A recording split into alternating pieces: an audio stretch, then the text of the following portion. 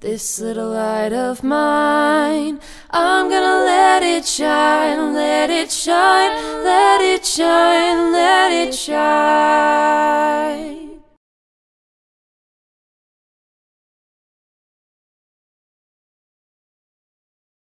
Well, Jerry, thank you so much for leading us in one of my favorite songs, Just a Little Talk with Jesus.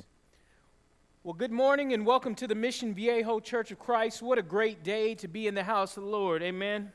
Amen. So excited to see you here and alive and well, because I know that daylight savings time is always a difficult time to get to church, but it's so good to see all of you here with us this morning.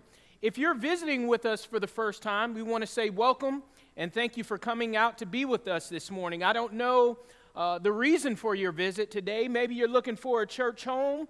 Maybe you're just passing through. Maybe you're here with family or friends. Whatever the case is, we're so excited that you're here with us this morning. And we're going to ask that you do us a favor. In the back of your pew, you'll find a visitor's card. Take that card out and fill it out. We've got a box in the foyer. As you exit, you can place that card in there, or you can pass that card to me or one of our shepherds. We'd love to have a record of your attendance so that we can write you a note and invite you back out, because I don't think you'll find a finer church in all of Mission Viejo. And I say that every Sunday morning, but I truly, truly do believe it. We have a wonderful, wonderful church here, and we'd love for you to be a part of this fellowship here. Before we begin this morning, I just have to say thank you and a job well done to Don Elliott for our sermon last week. He did a fantastic job, an amazing job. He really did. And the reason I say that is because he preached on a very difficult subject, right? And how do you do that? I've been to churches before where one of the shepherds will get up and give like a state of the church address, and, you know, there's visitors in the audience, and it's really awkward. But I thought that Don did a wonderful, wonderful job last week, just communicating kind of where we are financially as a church and where we're hoping to go and how you can help with the cause of trying to grow the kingdom here. So I just thought that was wonderful. He looked natural up here, and it was great to be able to sit with my wife for an entire service. It was just great, you know, just to see what it's like. So I just want to say thank you for that. It's tough to stand before a congregation of nearly 200 and get up here and talk. So whoever has the opportunity to come up here and do this and does it well just needs to be commended. So speaking of money, my wife and I are going out of town next week for our anniversary. We will have been married 12 years, and I'm thinking of money. I had to spend a lot of money for this, but we're going out of town, and I'm not going to tell you where we're going. It's none of your business. But we're going out of town. I got to spend a lot of money. So next week, our brother Aaron is going to be preaching for us. So we're excited about that. And I get a little nervous when Aaron preaches because he's getting better and better. And I'm just hoping and praying I have a job when I get back after the anniversary trip. But Aaron's becoming an outstanding gospel preacher, just a great servant leader here. And I'm excited that he'll be filling in for us.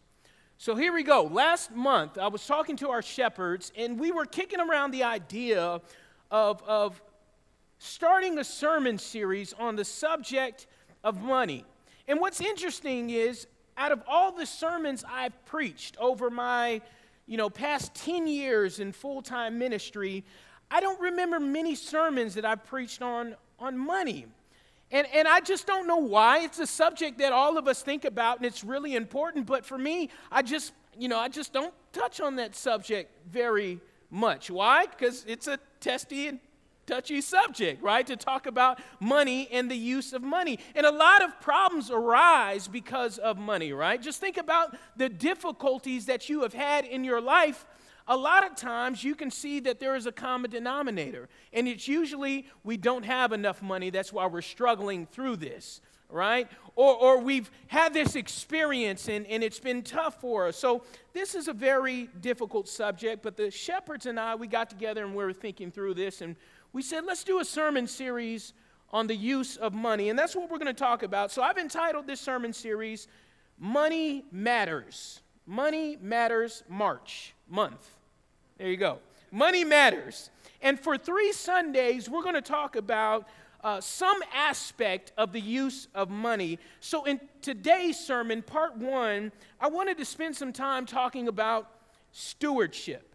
And I'm actually going to use the same parable that Don used last week. He did such a great job that I can steal his notes and preach it again. Amen. But I really wanted to talk about stewardship and use the same parable story from last week and just pull out a couple of things that will even further support what Don was teaching us last week, okay? So today, let's talk about stewardship. And what I want you to open up to, the scripture that I want you to open up to is Matthew chapter 25. So you can get your Bibles ready, and we'll get there in a moment. But what I want to say about money is that Jesus actually talked more about money than he did about heaven or hell in Scripture. That's something to think about, isn't it? Jesus talked more about money in Scripture than he did about heaven or hell. Why is that? Well, because we spend most of our time thinking about money. That's right. How to make it, how to save it, how to spend it, how to invest, how not to squander it, so forth and so on. We spend the majority of our time trying to make that money and figure out how to spend it and use it, and becomes a source of a lot of issues and a lot of trouble and a lot of problems. So Jesus had a lot to say about this subject, and because of that, I think the church should have a lot to say about the subject of money. Money dominates much of our lives. So Jesus had a lot to say about money management. And he also said that money management is a spiritual discipline. And the use of your money is connected to how you process and live faith. So God is actually watching how we handle our money on an individual level, but also as a collective group as well. God is looking at our use of it, and he wants to know how we're doing with that. So today, let's get into this. Let's look at Matthew chapter 25, and we're going to get right into the text. And I'm actually just going to read the section. Don't worry about what's up on the screen just yet. We're going to get to this passage. I just want to read through the whole thing, and then I want to go back to individual passages and pull out a couple of things that we see, okay? So Matthew chapter 25, beginning in verse number 14, says this: "Again, it'll be like a man going on a journey who called his servants and entrusted his property to them. To the one he gave 5 talents of money, to another 2 talents, and to another 1 talent, each according to his ability. Then he went on his journey. The man who had received the 5 talents went at once and put his money to work and gave 5 more. So also the one with 2 talents gained 2 more. But the man who had received 1 talent went off, dug a hole in the ground, and hid his master's money.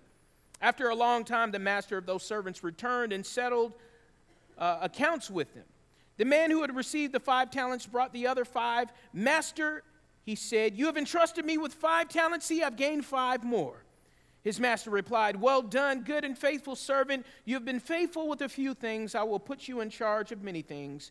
Come and share your master's happiness.' The man with the 2 talents also came. 'Master,' he said, 'you have entrusted me with 2 talents. See, I've gained 2 more.' His master replied, 'Well done, good and faithful servant. You have been faithful with a few things. I'll put you in charge of many things. Come and share your master's happiness.'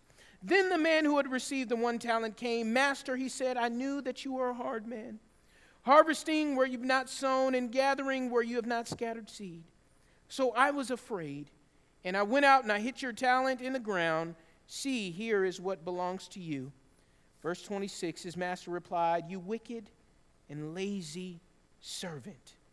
So you knew that I harvest where I have not sown and gather where I have not scattered seed. Well then, you should have put my money on deposit with the banker so that when I returned, I would have received it back with interest. Take the talent from him and give it to the one who has 10 talents. For everyone who has will be given more, and he will have an abundance. Whoever does not have, even what he has will be taken from him. And throw that worthless servant outside into the darkness, where there will be weeping and gnashing of teeth.'" Let's do a little exegetical work this morning. And let's break down a couple of these passages of Scripture and try to make it make sense to us and for our context today. We've heard this story. We hear it all the time, right? Parable of the talents. God gives everybody talents. He gives everybody abilities. He gives everybody gifts. But what I want to make clear about this text is that this passage is not talking about your intellect. It's not talking about your unique skill set. It's not talking about that special thing that makes you so special that nobody else has. This passage is strictly talking about the use of money. That's what this passage is all about. Now, there are applications that could be made, and it makes sense to say, well, ability is tied in this and unique giftedness. Yes, I understand all that. But when Jesus is talking about this parable, he's strictly talking about the use of money. Well, how do we know that? Well, first of all, we need to understand what a talent is, right? In the olden days, in times past, what a talent was, like Don mentioned last week, is a talent is a weight in money, a weight, a poundage, if you will. So a talent in this time period represented 71 to 75 pounds of something. That's what a talent was. And you've heard this term before, you're worth your weight in gold, right? So a talent was actually 71 to 75 pounds of gold or precious metal. And what we see in this text is that there was a master who was going on a journey. We say, if you interpret this text correctly, God is the master in this text. And God came to the earth in the form of Jesus, died on the cross, and rose again. So he's saying, I'm going on a journey. But guess what? I'm coming back, right? And what he says is, I'm giving you some money. I'm entrusting you with some money, and I want to see what you're going to do with it in the time that I give you. And you've also heard this, time is money, right? And money is time. It's interesting how those things are connected. So if we look at this exegetically, God came to the earth. He went up and he said, I'm coming back again, and I'm entrusting you with some property. So the first principle that I want you to know about money is your money is not your money.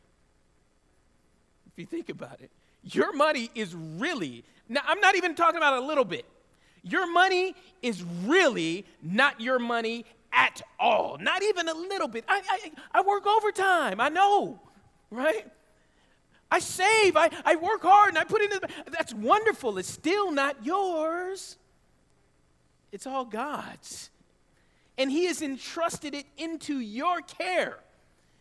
And he says, guess what? I want you to use that money to expand the borders of the kingdom.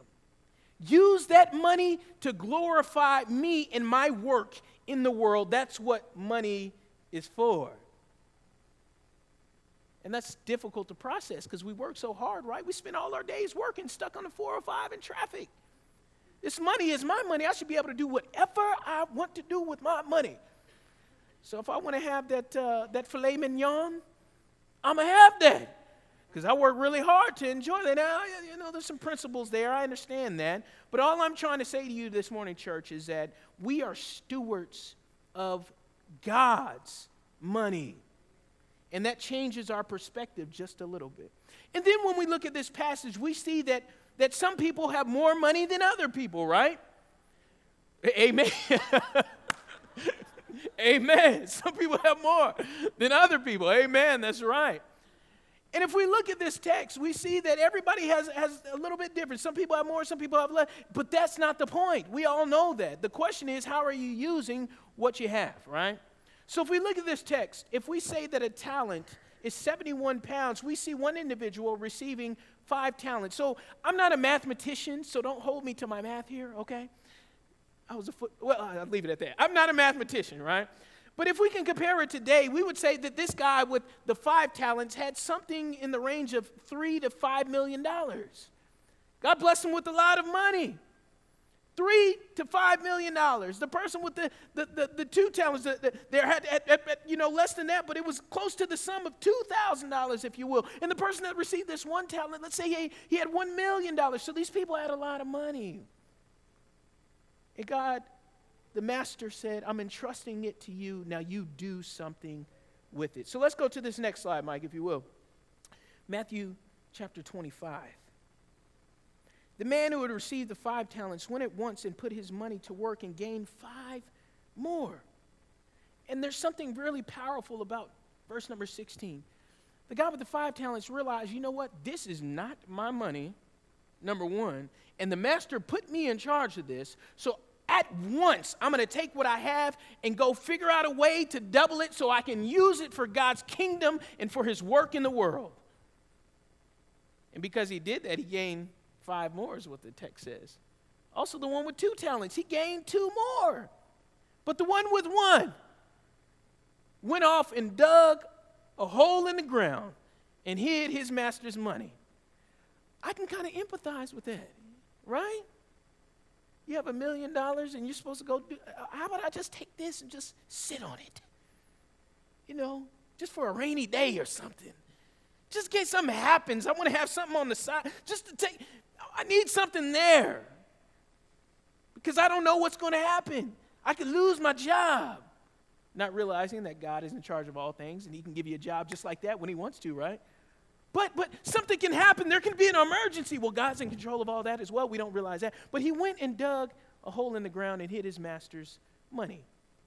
To me, that doesn't seem like too bad of a thing to do. It's wise, maybe a little bit. Let me tell you this, church.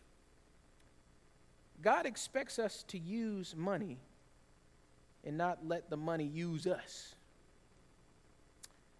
The Bible says that money is not what is evil. It's the love of money that is evil. We are called to love people and use money, amen? But some people love money and use people. And when I look at the God we serve, he wants us to use the money that he has given us for his purposes in the world. And the question is, what are we doing with it? Are we worried?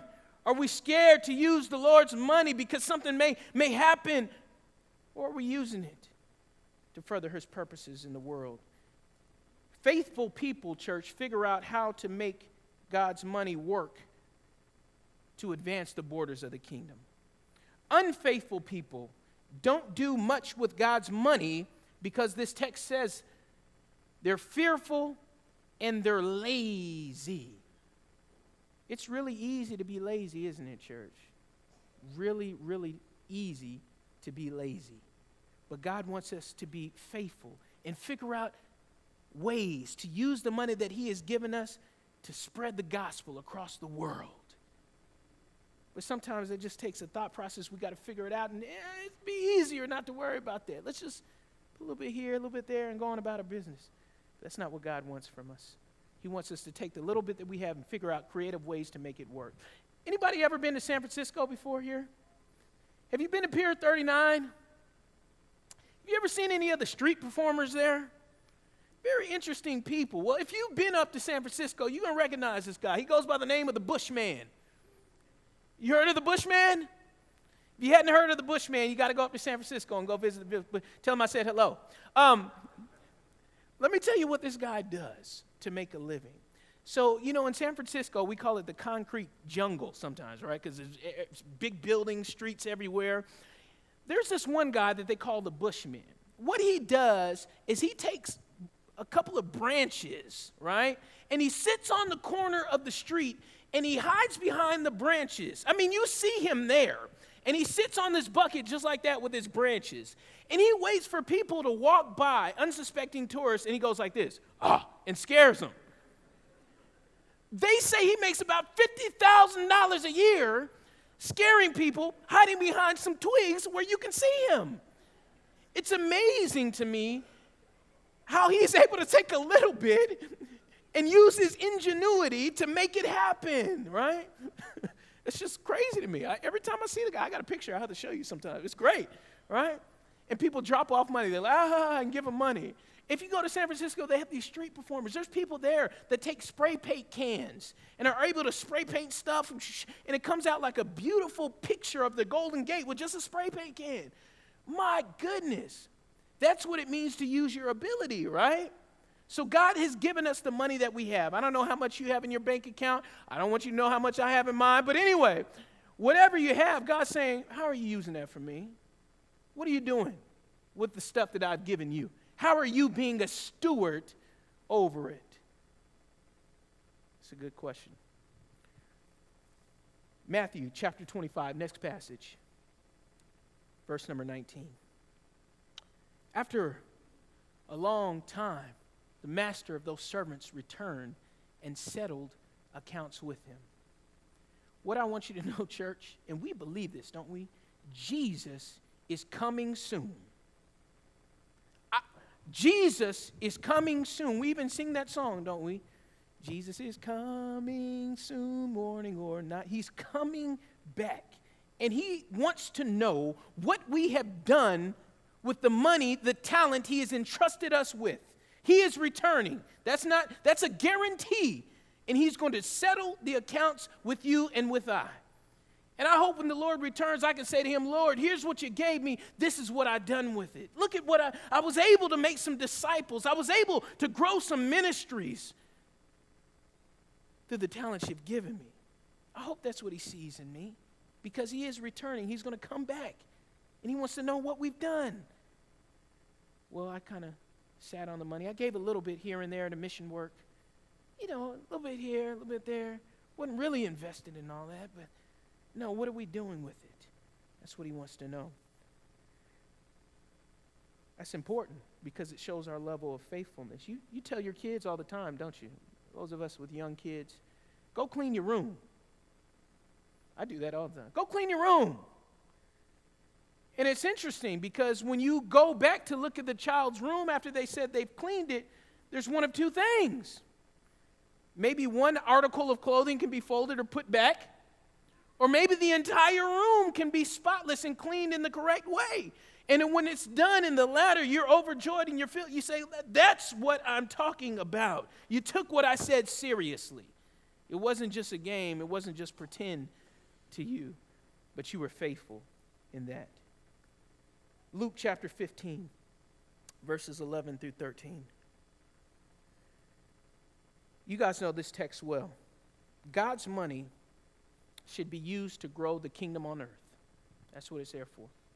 It's there, of course, to take care of your physical and your family. We all know that. You got to take care of your body, got to take care of your family, got to invest, take care of your children. We all know that. That's a primary concern. We got that. But the other primary concern is, how are we using the money to spread the borders of the kingdom? Because I can say this, there's a lot of ways to spend money, isn't there? You ever been there before? You make some money, and then you're like, where did it go? I just had it. What happened? Now it's gone. Satan is good at what he does. I mean, he can make your money disappear, can't he? Sometimes we get into this situation. You've heard this story before, the story of the prodigal son. Luke 15, verses 11 through 13, Jesus continued, there was a man who had 2 sons. The younger one said to his father, Father, give me my share of the estate. So he divided his property between them. Not long after that, the younger son got together all he had and set off for a distant country, and there squandered his wealth in wild living. Now, I know for us church folk, we can take that wild living piece out, because we're not living wild. At least I hope not. But we can easily squander our money, can't we? Easily. On stuff that doesn't even matter that much. There's always creative ways to spend your money. There's always something more expensive to buy that never changes. The other day I was at Nordstrom's, and I was looking for a new suit. You know, I don't wear suits much, but I was thinking, hey, let me go get a new suit. So I went into the suit section, and I was looking at some Hickey Freeman suits. You heard of Hickey Freeman before? Yeah, I went and looked at a Hickey Freeman suit, and I looked at the price tag. It said $10,000. I thought they had made a mistake, right? So I asked the clerk, I said, there's some extra zeros on here, I think. He said, no, that's $10,000. I said, for a suit? $10,000 for a suit? I couldn't believe it. There's always creative ways to spend your money. There's always things that you can, just enjoy in the moment. God does, he don't want us to use our money in that way. You can always find ways. I was in Atlanta, Georgia, and I was flying back to Southern California, and I was at the airport terminal, and as I was checking my bags in, out of the corner of my eye, I saw this huge man. Looked like a Nephilim, Carl. Huge, right? He was like a giant. He must have been 6'7", 350 pounds. I'm not even exaggerating. Huge man. And as I was walking through the airport, I was like, man, I feel sorry for whoever has to sit next to him on the airplane. And I went and got on the airplane, right? And we were on a Southwest flight. Southwest, right? And on Southwest, everybody picks their seat. You can do whatever you want to do, but you got to be in A group, because if you're in C group, it's a problem. You have to sit next to the bathrooms in the back, right? So I had my A group ticket, and I was the first one on the plane, and I was going to get the aisle seat, because that's the best, even though the lady hits you with the cart every time she walks by. But I wanted to get the aisle seat. So I got early, got my aisle seat, and everybody was coming in. Everybody looked tired and rough, and I was sitting there typing on my laptop, having a good time, had my headphones on.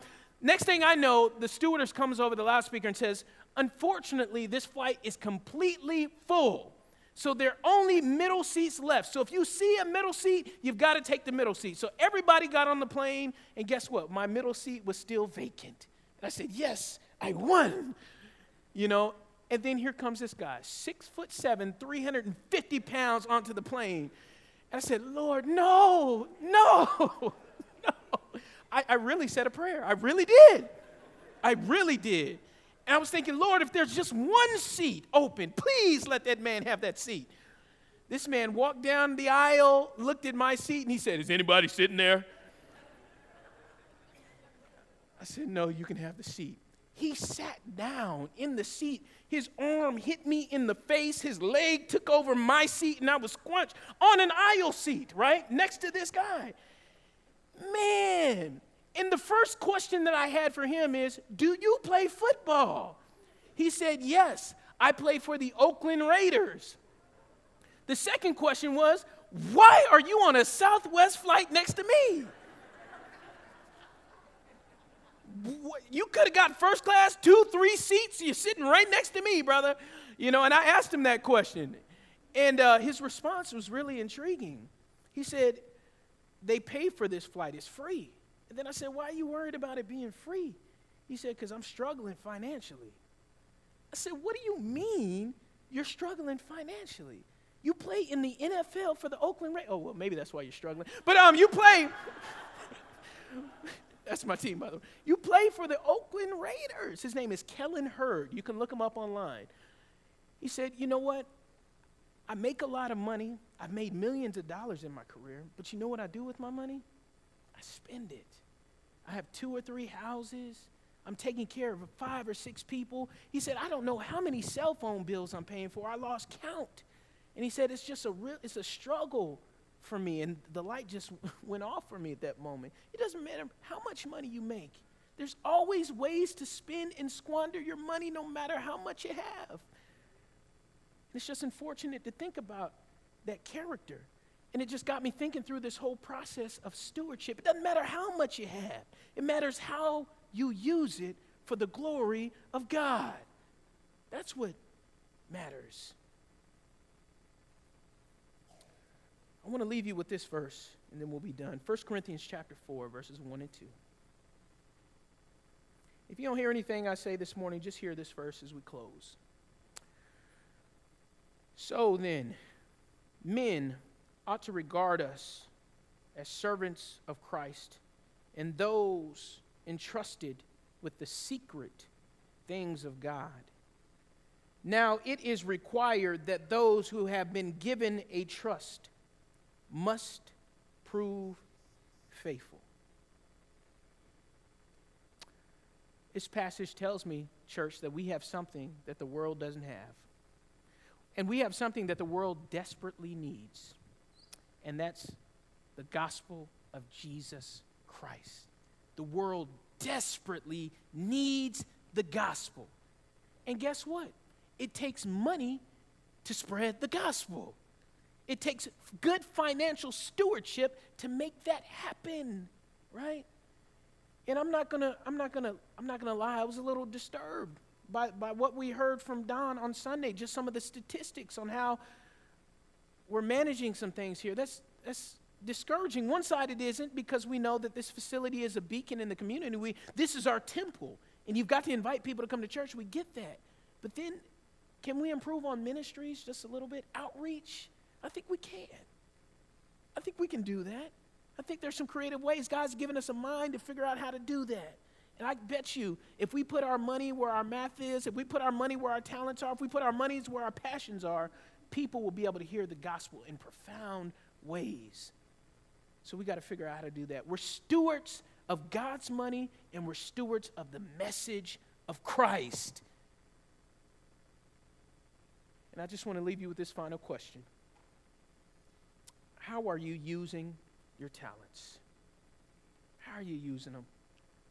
I hope and pray that you're finding creative ways to use the money that God has given you for His purposes to spread the gospel. And if you're not, guess what? You can start today. We can figure it out together. I hope and pray that you're using your time wisely. And I hope you have a passion and a desire to be a good steward in sharing the mysteries of the power of the gospel. Maybe there's someone here this morning that's been falling short in that area. Maybe hadn't been the best financial steward. This season, this moment is for you. You can come forward. We'll pray with you. We'll pray for you. Maybe there's someone here that's not even a steward yet because they don't belong to the kingdom of God. You're not a Christian. We've got an invitation for you today. The baptistry is ready. If you want to come forward now and accept Jesus Christ as Lord and Savior, we'll baptize you today. You can be added to the church, and you can learn to become a great steward for the Lord. Whatever your needs and